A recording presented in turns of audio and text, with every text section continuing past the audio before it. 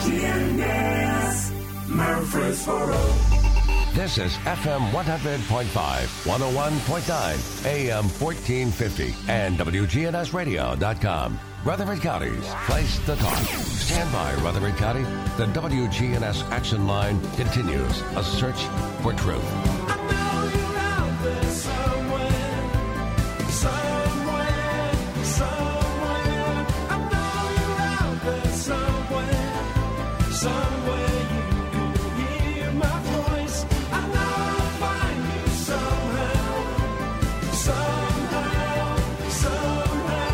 I know I'll find you somehow. Good morning to you. Welcome in to the Action Line from WGNS on this Tuesday, the 8th day of September. In our first segment, we're going to get an update on COVID-19 here in Murfreesboro, Rutherford County, and all over, too. Just a general overview of everything. Dr. Thomas Helton is with us this morning. Dr. Helton, good morning to you. Good morning. How are you doing today? Doing great. Good to have you with us today. And you are a family practice physician, and your office is at 1034 North Highland Avenue. Good to have you here with us today. Well, I'm glad to be able to join you. Have you had many patients who have had COVID-19? Yes, we've had quite a few in the practice since it obviously started back in March. I've also am the medical director for a nursing facility here in town that unfortunately had quite a large outbreak of COVID back in the spring as well. So I've seen quite a bit of COVID-19 both in the office and in the hospital setting since the springtime. What do you think is the best way to reduce the spread of COVID-19?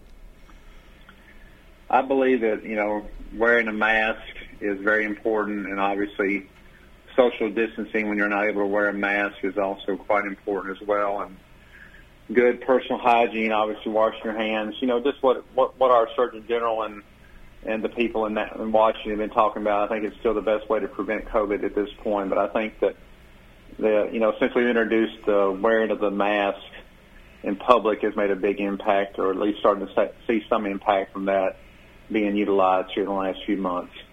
It's difficult to stay inside.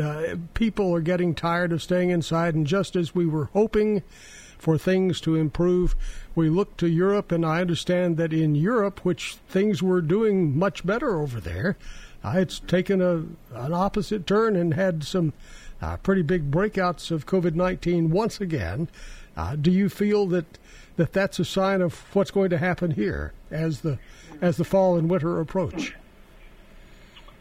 Well, if you look at how the seasonal flu works, obviously we have our biggest outbreaks in the wintertime when people are more in close quarters, and I think as the weather turns colder again, we'll probably have another situation like that here in the United States.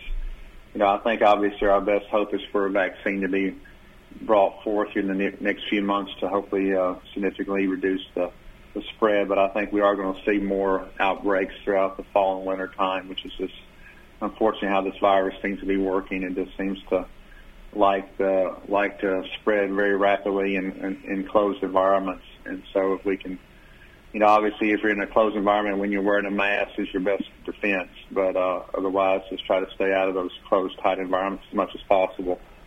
With so many people being concerned also with the flu season, and we're starting to hear a few encouragements to get those flu shots, do you feel that we'll have a serious flu season this year? And give us sort of a correlation between the flu and COVID-19. Is there any similarity? Well, obviously there is. I mean, there's the respiratory component to the flu, and there's also some GI components to the flu that you see with COVID-19. I think obviously that obviously both very communicable diseases that spread very easily from person to person. So I think that the more we can get people immunized for the flu this year, the better we'll be as a country in regard to the flu. I mean, we don't know how it's going to look this year as compared to other years as far as the flu itself. I think that social distancing and wearing masks will help prevent the flu, obviously, as well too. So hopefully we'll have a less than normal year for the flu. Since we're doing all these things to try to fight off COVID-19, it'll also help prevent the flu as well. But, obviously our best defense is still vaccination and widespread, immunization of our country. One of the things that we had done in the past was a special flu shot for senior citizens. And since COVID-19 has a dramatic impact on senior citizens as well, should we get that flu shot, the senior citizens flu shot, early? I mean, is now the time, or should we wait till later to get that? I think as we've been researching years, I think earlier called that. I think that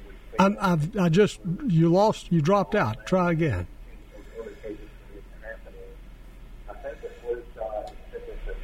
I can't hear you. You sound like you suddenly are way away from the telephone.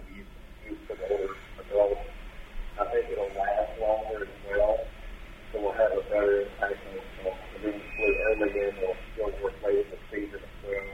The concern with times was that the flu shot will off later in the season. I don't think that's much of a concern. Doctor, can you hear me? We have now. Hello, Doctor? Dr. Hilton. Dr. Hilton. Hello, Doctor? Hello, Doctor? Are you still there? Dr. Hilton, are you there? It sounded like you've faded way away from the telephone. Okay. Okay, that's much better. Yeah, I couldn't hear anything that you said, all that last one. I wondered about that. I didn't hear you either, so, okay. I got you. I'm back with you now? Yeah, I hear you well now. You just totally won. I could hear a voice way back in the background, but I couldn't understand what you were saying. I'm sorry. Okay. If you could go over your last statement again, because we didn't get any of that. Yeah. Okay. Yeah. I got you. Yeah. I said, basically I would go ahead and recommend getting the flu shot early this season because I think that there are cases of flu in the fall. And if we can prevent those early cases from happening, I believe we're going to have a better impact in preventing it overall. And it does seem to last longer than it used to, the shot. We used to be concerned about it not working as well in the springtime for cases in the spring when you got an early vaccine. But I think with a higher dose vaccine now that's more potent and more long-term effectiveness is greater as well. So I think it's better to go ahead and do it now while we can. Get the flu shot in September and October versus November and December. Okay, so get that shot now and take advantage of that. All righty. Yes, sir. Is it safe to travel now, or should we still avoid that?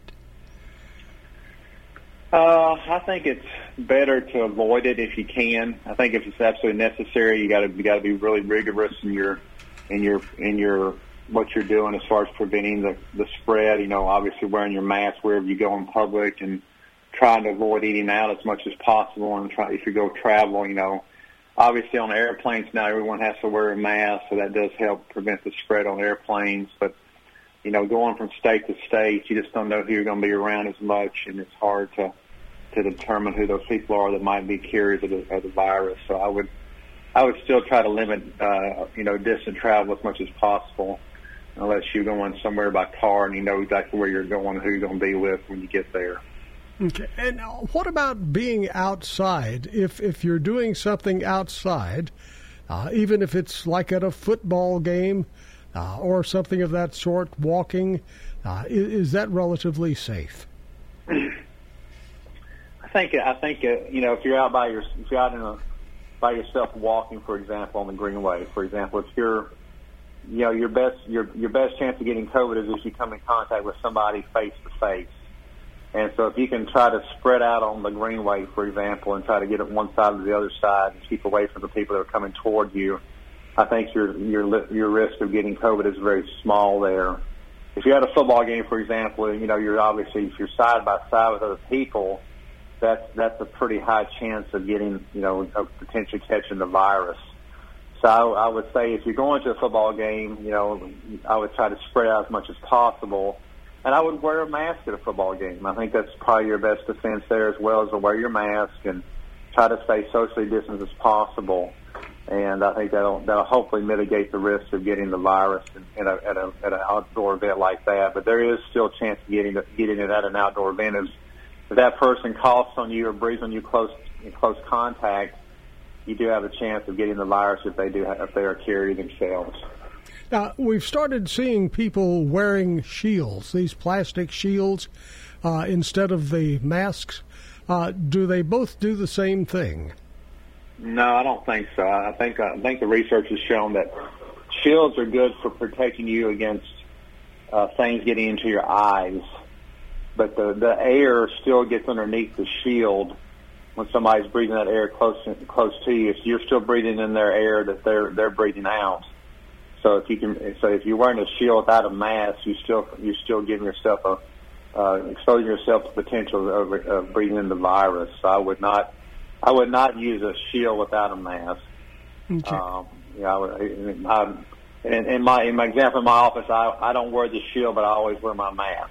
But when I'm around a COVID patient, I do both to try to prevent my risk of catching the virus as low as possible. Let me ask you this. You mentioned about the eyes, getting things away from the eyes, and we've heard people mention the eyes are one area. Is that a prominent place of getting these germs into your body? And tell us a little more about that, because we had not heard much about eyes in months past. Right. I don't think it's a very high risk of getting it that way. I mean, you obviously, the virus can get into your, it's like you breathe the virus and it can get into your eye, the fluid of your eyes. You can rub your eyes and then it can get on your mouth, get on your hands, and then get into your mouth. It doesn't go straight from your eyes into your bloodstream that I know of. It still has to go from the eyes to the hands to the mouth. So it's not a high risk of getting it through the eyes, but there is some chance of that. So that's why we want to protect our eyes as well as protect our face and our mouth. The biggest risk is obviously through the respiratory tract itself, so your nose and mouth, and going right into your lungs. And that's how most people get the virus, obviously. Let's talk a little more about the vaccination, and I don't know how much is out in the medical community. We're just hearing bits and pieces through the regular news channels. But how long would it take for a vaccination? Well, first of all, how do we know that this is a vaccination that would be safe for us all to use? I think that's foremost in everyone's mind. They're wanting to see, well, let them try it first. I'm going to wait just a bit. How do we know that this is a good, safe vaccination? Well, obviously the FDA is very involved in this and overseeing this development of this vaccine, and they are already doing clinical trials at different phases. I think they're already in phase 3, which is the last phase of doing clinical trials. So they're already using thousands of patients across the country as subjects to test the vaccine on to see if it's effective against the virus. So we know from already through thousands of patients that the vaccine is supposedly safe, and they're seeing very good results from the vaccine so far. I think there are multiple vaccines being developed at one time. It's like, who's going to get there first type of thing. There's different companies. I know Pfizer's one of the companies that's using in the clinical trial process right now. So there's it's coming on pretty fast, but they're very aggressively trying to get this vaccine to the public as quickly as possible, but it's also safely as possible. I believe that the FDA won't allow a vaccine to come to the market without it being safe and effective. So I feel confident when it comes out that we're going to be ready to use it widespread without any long-term effects against that hurt people. It seems also that our knowledge of the coronavirus is changing. The more we have this contact with coronavirus and COVID-19, the more we know about it. Initially, people were saying that this is one of those diseases that will eventually just fade away after about a year. COVID-19 seems to be sort of a different version of the coronavirus. Do you feel that it will eventually fade away, or is the vaccination that we're looking at one that we're going to have to be taking each year, like we do for the flu virus? I think it's too early to tell that right now. I think that unfortunately It survived the summer very robustly, which is very concerning to us in the medical community. Usually viruses die out in the hot weather, and it didn't do that this year.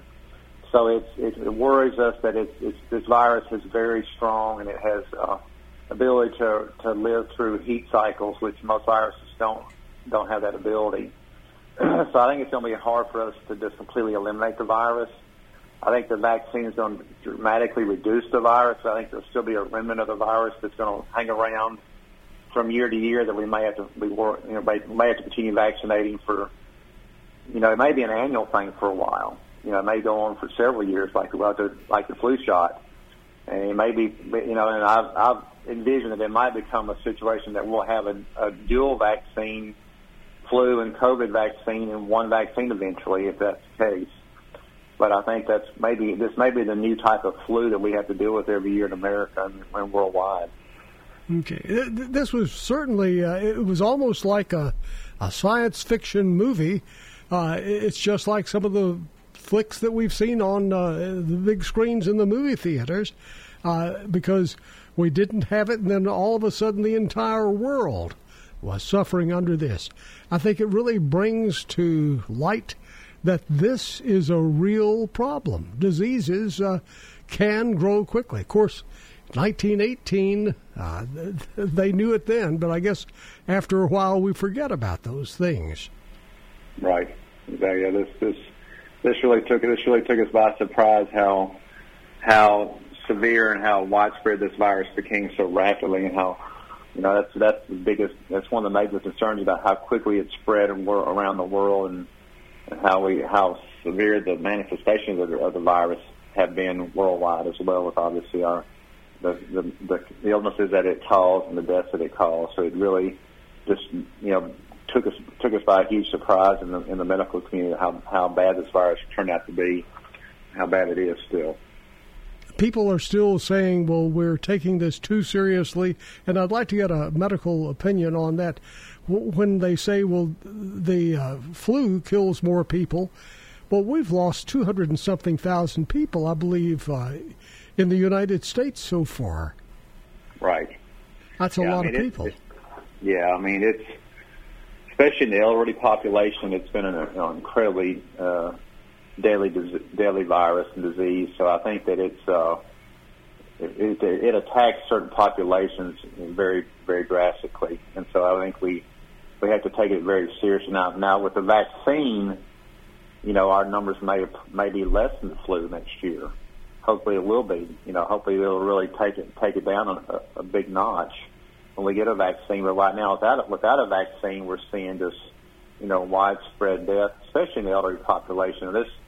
This virus, obviously in the younger population has very few fatalities, which is good. But in the population over the age of 75, it's been horribly deadly to many thousands of people. And so we really have to take it seriously for our older population, especially. It's really been devastating for that group of people, especially people in nursing homes and long-term care facilities have really had a terrible time dealing with this virus. Dr. Helton, with people who have had COVID-19, do they get some immunity from it in the future, or is it based on their age? Do younger people have some immunity and older ones are at risk still? Well, that's a good question. Unfortunately, I don't know if you heard this week or last week that there was a person that we believe now has been reinfected with the virus already in less than 6 months. So we thought that you had long-term immunity from the virus if you already had it once, but it's like that may not be the case for everyone. I think there obviously is some immunity for some length of time. We don't know what that length of time is going to be. If it's going to be 1 year or more or less than a year, but hopefully obviously you produce antibodies against the virus when you're attacked by it, but you have a higher antibody level, I believe, if you're a younger person. So hopefully the younger people will have more long-term immunity to the virus than the older population, because they just seem to have a stronger immune system in general. So that's why we use the plasma, because people that have already had COVID and survived COVID, we can use their plasma to help fight the COVID for people that are actively infected against it now. So, there's definitely It's hard to say, though, if it's going to be a long-term effect of immunity or not. I think it's going to be more like a flu type of thing. You might be immune for a year or so, but, it'll probably come back on you the next year, unfortunately, it looks like to me. Okay, so this is something that we're going to have with us for a while. What about families? Obviously, the families can't isolate. What can we do if you're a family and have 2 or 3 children? How can we be the safest as a family? I think, unfortunately, it's like you have to almost be like you're outside or be out in public. You obviously wash your hands and make sure the kids are doing all they can to protect themselves. But, it's kind of extreme to wear a mask in your own household, but just trying to protect your family, just outside when you're outside, obviously. But if any sign of infection, if a child has a cough or a respiratory symptom, you got to treat that like it could be COVID. And that's when you go into that vigilant mode of wearing your mask and really getting aggressive with social distancing, even in your own home, and make sure that child is tested if they have symptoms of COVID, that they get checked, because we don't want that to spread to other people outside the household as well. Very good. Well, Dr. Helton, we certainly thank you for sharing this information with us this morning about COVID-19. I think it has helped quite a bit. Thank you again. I'm glad to be on today. Thank you. Thank you. Dr. Thomas Helton, a family medicine physician, and he practices here in Murfreesboro. His office is at 1034 North Highland Avenue. Stay with us. Did you realize this is National Neonatal Intensive Care Month? We're going to be visiting with the NICU, the NICU, at St. Thomas Rutherford Hospital, right here in town. We'll be doing that in just a moment. Stay with us.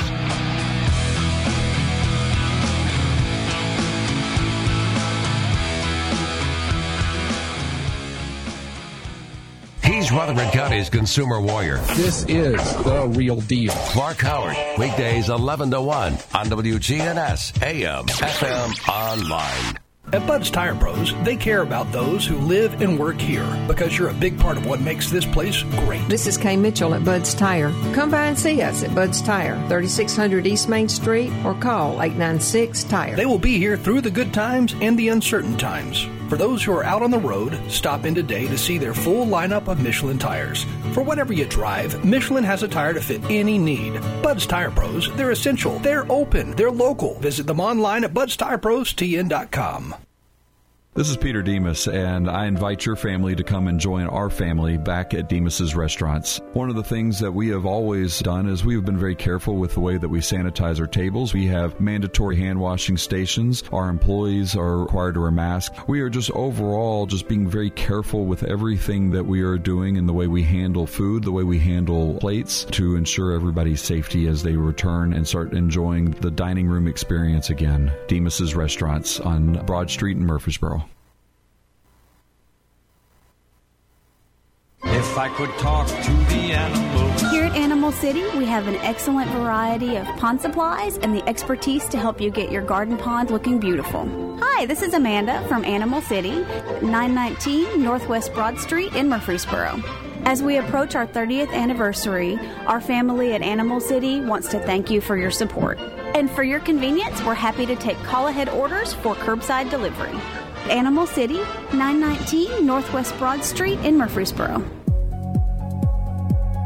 Well, good morning. Still quite a bit of traffic volume, but it's moving fairly decent as we check it out live here on 24 at 840 Elmaville Road. Just busy out here where you would expect up and down Middle Tennessee Boulevard, inbound from Las Cassius Pike. That's picked up quite a bit with that traffic volume. Celebrate autumn at Ober-Gatlinburg during Oktoberfest, September 25th through November 1st. Check out obergatlinburg.com for all the details. I'm Commander Chuck. You're on time traffic. Thank you, Chuck. What about the Murfreesboro weather? Brought to you by First National Bank of Murfreesboro. We'll see mostly sunny skies here this afternoon, a high in the low 90s. Winds out of the south of 5 to 10 miles per hour. Tonight, mostly clear skies and a low near 65. I'm meteorologist Jennifer Wojcicki on News Radio WGNS. Currently, it's 64. COVID-19 has changed our world, and First National Bank of Murfreesboro is here to help you. We understand your uncertainty, and First National Bank of Murfreesboro is always here for our customers. We encourage the use of our digital tools, ATM, mobile banking, internet, and even the drive-thru. First National Bank of Murfreesboro, 2230 Mercury Boulevard.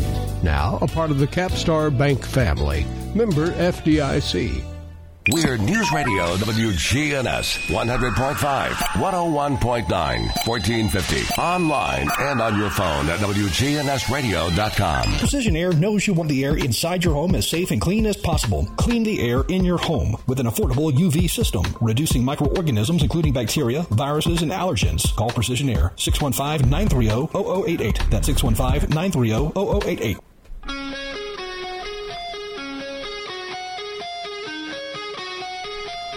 The action line continues on this Tuesday morning. Did you realize this is NICU Awareness Month? Absolutely. And we're going to head over to the NICU right here in Murfreesboro at St. Thomas Rutherford Hospital. And our first guest on the program is Alicia Gifford. Alicia is the manager of the NICU at St. Thomas Rutherford Hospital. First of all, good morning to you, Alicia. Good morning. How are you? I'm doing great. Good to have you with us this morning. Thank you. Tell us, we have not had a NICU here in town forever. It's been in the past few years. When did that begin? Actually, we've been here for 10 years here at the new hospital. Wow, time flies. It does. Seems like just the other day we were celebrating having one, so 10 years, wow. Tell us, what does a NICU offer? What are the levels of NICU, and what are the advantages of each level? Currently, we offer a level 2 NICU here at St. Thomas Rutherford. And one day, hopefully, maybe we can look forward to going to a level 3. But currently with level 2, we can keep 28 weeks and greater. We actually do... We actually can do like TPN here, the occasional ventilator, and rarely we do an occasional oscillator. Are you finding that more births require NICU now as compared to years past? Seems like now that we do, our numbers have increased. I think, though, here at Rutherford, that may be partly due because we are seeing more deliveries here in Rutherford County. Oh, yeah. I'm hearing that the top delivery hospitals, is it Baptist in Nashville, St. Thomas Midtown, I guess it is now, and St. Thomas Rutherford? Yes, and River Park out in McMinnville. Oh, okay. So everybody is serving a regional area now. That's correct. All right. If a parent... Can parental bonding be as effective through a NICU as it can with the normal birthing? Most certainly. We really encourage our parents to come to the bedside and be with the baby. Depending on how the baby is doing, we will actually encourage mom and dad to do skin-to-skin with the newborn baby, and our nurses are there right beside them to help them perform that and to create that special bond with their baby. Now, is the environment in a NICU different from, say, a regular hospital room? It is. We have bays here at St. Thomas Rutherford. We have 16 bays, kind of a spacious little area. We have curtains that we can pull so the mom and baby can have that, and actually the father as well, have that special bonding time, kind of in private, but yet their nurse is right there to help them with any questions or concerns that they have. Okay, so this is it's like an intensive care for an infant, then. That's correct. Okay, and what is the determining factor? Is it premature birth, or is it disease, or what would be the predetermined factors that would require a child being born in the NICU? Okay. I'm going to let Dr. Tander answer that question. I have her along with Wendy Underwood. So I'm going to pass the phone to her and let her answer that question for you, okay? Sounds good. This is Dr. Azra Tanver joining us now. And prior to that, we heard from RN Alicia Gifford. Dr. Tanver, good morning to you. Good morning. How are you? I'm doing great. Good to have you with us. Tell us a little about what determines whether or not a child should go through the NICU program. Yes, we have a number of criteria that determine whether a baby needs a NICU admission. Of course, prematurity being the foremost. I mean, any baby under 35 weeks will be admitted to the NICU for ongoing care. Other babies who have problems at birth, for example, possible infection, problems with feeding, breathing issues, or any congenital abnormality will also be admitted to the neonatal intensive care unit.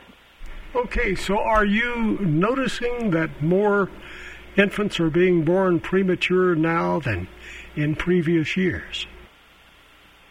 I don't think we're noticing an increase in number of premature babies as such. The usual rate is about 10% of deliveries, and I think that's probably held steady. However, in this area, we're certainly having an increase in number of admissions, possibly related to the increased number of deliveries that we're seeing in Murfreesboro. We're certainly in a time of COVID-19. Has COVID-19 had an impact on births and the NICU program here? Well, fortunately, COVID-19 doesn't affect children, and especially babies, as much as it does the adult population, as I'm sure you're aware. We've been very fortunate in that we haven't had a single baby that's been positive. We have had a few babies that we have monitored when the mother has been positive, but the subsequent tests on the baby have been negative. Well, that's good. So this is new, a new area of study for everybody, even infants as well. It is. I mean, certainly there's new papers out every single day and new studies. There have been some reports of infection being transmitted to babies, but fortunately none in this area. And other studies looking at whether it's transmitted in breast milk, etc., which it is not. So it's extremely important for the mothers to continue breastfeeding to confer the other benefits of breast milk. We've heard stories about the NICU environment in some areas having low lights, low noise level, things of that sort of a calming area. Is it that same way at St. Thomas Rutherford Hospital? Yes, we try to do that as much as possible. Developmental care for any newborn is very important. We can reduce the noise level. We can decrease the amount of light that the baby's receiving as well. And certainly if they're premature, they'll be in an isolette, which also controls the noise and the light environment for them. We've seen studies also on NICU care and how if a child is born prematurely, that might lead to problems with lungs, heart, eye, and brain issues. If you have a NICU at the local hospital, will that help reduce problems in those areas? And if it does, what can be done all along preparing for this? Yes, certainly having a NICU in the community is a great benefit. We don't have to transfer babies, to further out locations.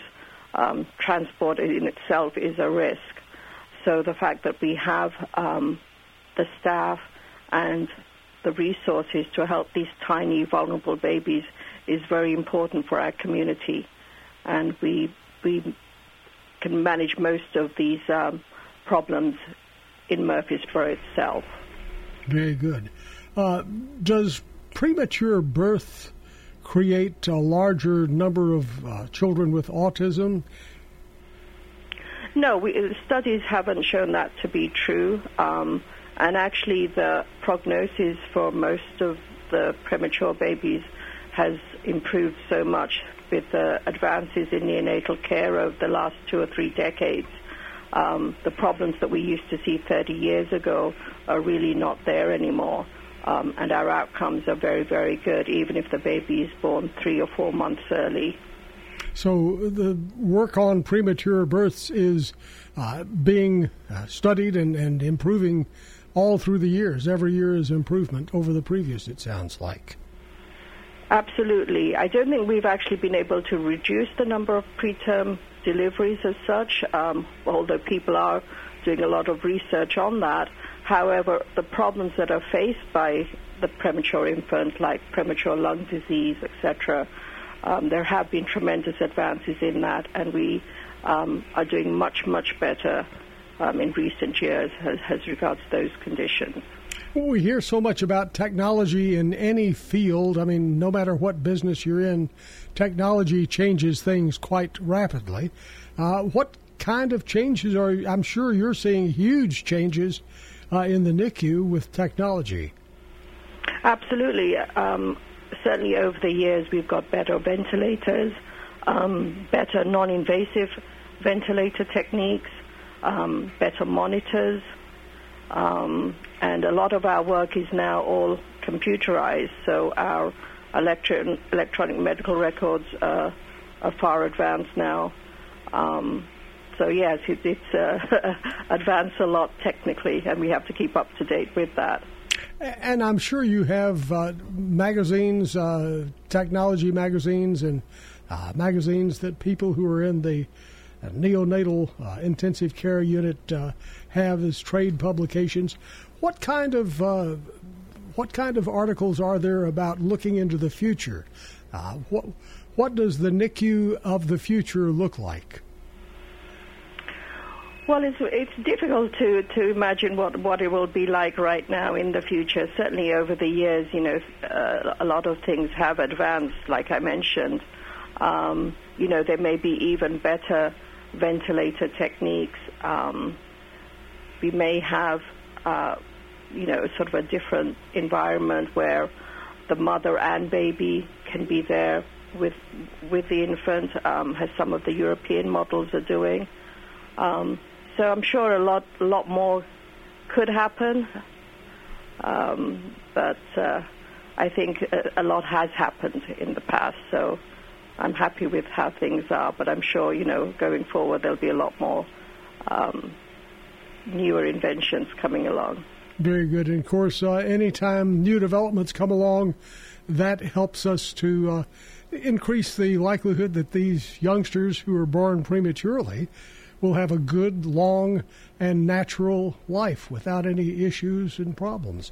I'm sure that even if we compared today to 20 or 30 years ago, there would be a dramatic difference in the future for each of these infants. Yes, absolutely. The infants 30 years ago would have had much longer times on ventilators. They didn't have the benefit of the surfactant treatment that we use now. Some of them would have gone home on oxygen or even had a tracheostomy. And this is so rare nowadays. Most of our babies are on very short-term ventilator management, and then they're on non-invasive respiratory therapy, which is just a very comfortable little prong that sits in their nose. So all of these things have advanced greatly over the last few decades. Share with us, obviously without giving names or anything, share with us some of the wonderful stories that you have witnessed over the years there at the NICU at St. Thomas Rutherford Hospital. Well, recently we had a set of triplets that delivered.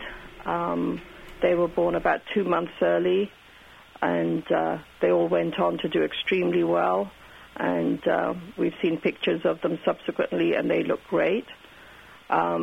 We've had babies who unfortunately have had severe problems at the time of delivery with breathing issues and oxygen deprivation, and these babies have gone to receive cooling, and their outcome has been excellent. We never had this therapy a couple of decades ago, but now that's routine. So we've seen a number of babies that we thought wouldn't do well, but in fact they have gone on to do well. So that's a really great advance to see babies like that improve. We've had babies who've been very tiny. If you can imagine a baby that's just 1 pound, and they've gone on to survive and subsequently, go to school, etc. So all of these things have happened over the last few years, and we look forward to many more successes, and we like to see our babies at our reunion. Unfortunately, we couldn't do it this year because of COVID, but it's always very nice to see how these babies have got along as they grow up, and the parents are very happy to share their pictures and their successes with us. Oh, that is a wonderful reunion to have. I would imagine you see a lot of very happy children there. Let me ask you this: with the developments in the NICU program, especially here at St. Thomas Rutherford, are you able to, analyze the child's future health and have the ability to prepare for future issues where they possibly won't be as major as potentially they would have been if not diagnosed early? Well, we have what we call the newborn metabolic screen on all babies now, and that's done nationally. So there's a number of conditions that are looked at the time of birth, which in previous years may not have been picked up until the baby was either a few days or a few weeks or even a few months old. So the fact that we can do this on babies is of great benefit. And as soon as it's detected, we can give the proper treatment and management for those cases. We also do routine hearing screen on all babies, so any hearing deficit is picked up immediately, and that can also be addressed as well. Very good. Is there anything a mother should be thinking about right now if she's pregnant, and to assure that the risk would be less on her having a premature child? Is there anything that can be done in advance? Well, certainly a lot of things can be done. I mean, it's very important to have good prenatal care, to see their OBs on a regular basis who can pick up any changes that are happening. Of course, not to take any illicit drugs, smoking, alcohol. All of those would be harmful toxins to the fetus. And also in this current environment, to keep to adhere to all the regulations about hand washing, keeping your distance, wearing a mask in public. That's of the utmost, and especially with flu season coming along, it's also important to do that to prevent the babies from becoming sick. And I would encourage all pregnant women to be immunized for the flu vaccine, since the immunity from them will pass on to the baby. Children aren't allowed to have the vaccination for flu until they're over 6 months of age. So it's important for the mothers to be immunized.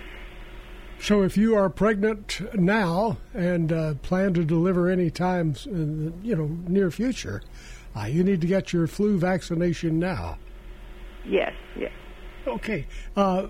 We still have Wendy Underwood, I believe, to talk with this morning. Is she around? Yes, she is. Shall I pass it on to her? If you would. And it was good to talk with you, Dr. Tanvir. Thank you. Dr. Azra Tanvir with us from Ascension St. Thomas Rutherford Hospital in the Neonatal Intensive Care Unit. We're now talking with Wendy Underwood, who's a registered nurse at the NICU here in town. Wendy, good morning to you. Good morning. Good to have you with us. If you were able to share what you've seen over the years at St. Thomas Rutherford's NICU with parents and things, what kind of suggestions would you have for them as they prepare to be a parent? Prepare to be a parent. Do a lot of research, read up on what you can, get prepared. Of course, not everything goes the way you plan, though. Then we're here if it doesn't. That's the great thing. Yeah. Having a NICU available if you need it. You don't want to use it, but if you need it, it is there. And it's exciting to hear that you've been there for a decade now, a decade of building new information and knowledge and familiarity of service. So that's phenomenal. Thank you. It's just really great having that here. And with technology the way it is, science the way it is, the two go hand in hand, science and the equipment to make it work. And how do you look at St. Thomas Rutherford Hospital? Are we right up there on the cutting edge with any others around? Yes, absolutely. We have a lot of resources, wonderful management, doctors, staff. We're constantly getting educated, looking into all the new equipment. One of the things that we've recently got over the last couple of years is we're really into family-centered NICU. We want the family to be involved as much as they can. Well, right now that's kind of hard with COVID, so we've had to trim the visitation a little bit. So right now it's just mom and the significant other able to come in to visit. And we realize that other families still want to see the baby and siblings. So we have what is called the NICView camera. So we have the cameras, once the mom and significant other give consent, they can have these cameras on the baby 24/7 and be able to watch the babies anytime they want to from anywhere around the world. So if you've got family out of state or siblings that, because of COVID right now, can't come in to see their brother or sister, they can watch it on the camera. So that's a really neat new equipment that we have that we all really like. Oh, that is great, and it just sort of brings the family together. We have about a minute left in our broadcast. What else would you like to share about National NICU Awareness Month? What should people be more aware of? Really that we're out there and that we're here. A lot of people don't even realize what a NICU is until they need it. So it being NICU Awareness Month kind of puts it out there and maybe opens some eyes of people who don't realize what it is, what we do, and that we're here for them when they need us. Very good. So be aware of that, and be aware that for 10 years we have had a NICU here in Murfreesboro at Ascension St. Thomas Rutherford Hospital. We're so proud of that. And Wendy, we do thank you for joining us this morning as well. All right. Thank you very much. Thank you for having us. You have a great day. That was Wendy Underwood, a registered nurse, and one of our guests this morning as we celebrate National NICU Awareness Month. So proud to have that facility here in Murfreesboro at St. Thomas Rutherford Hospital. That's going to do it for our broadcast this morning. We thank you for joining us. Have a super rest of the day. If there are parts of this broadcast that you'd like to listen to again, it will be available in just a few minutes on podcast formats on not only our website, but every major podcast location. Truman's next, right here on WGNS Murfreesboro.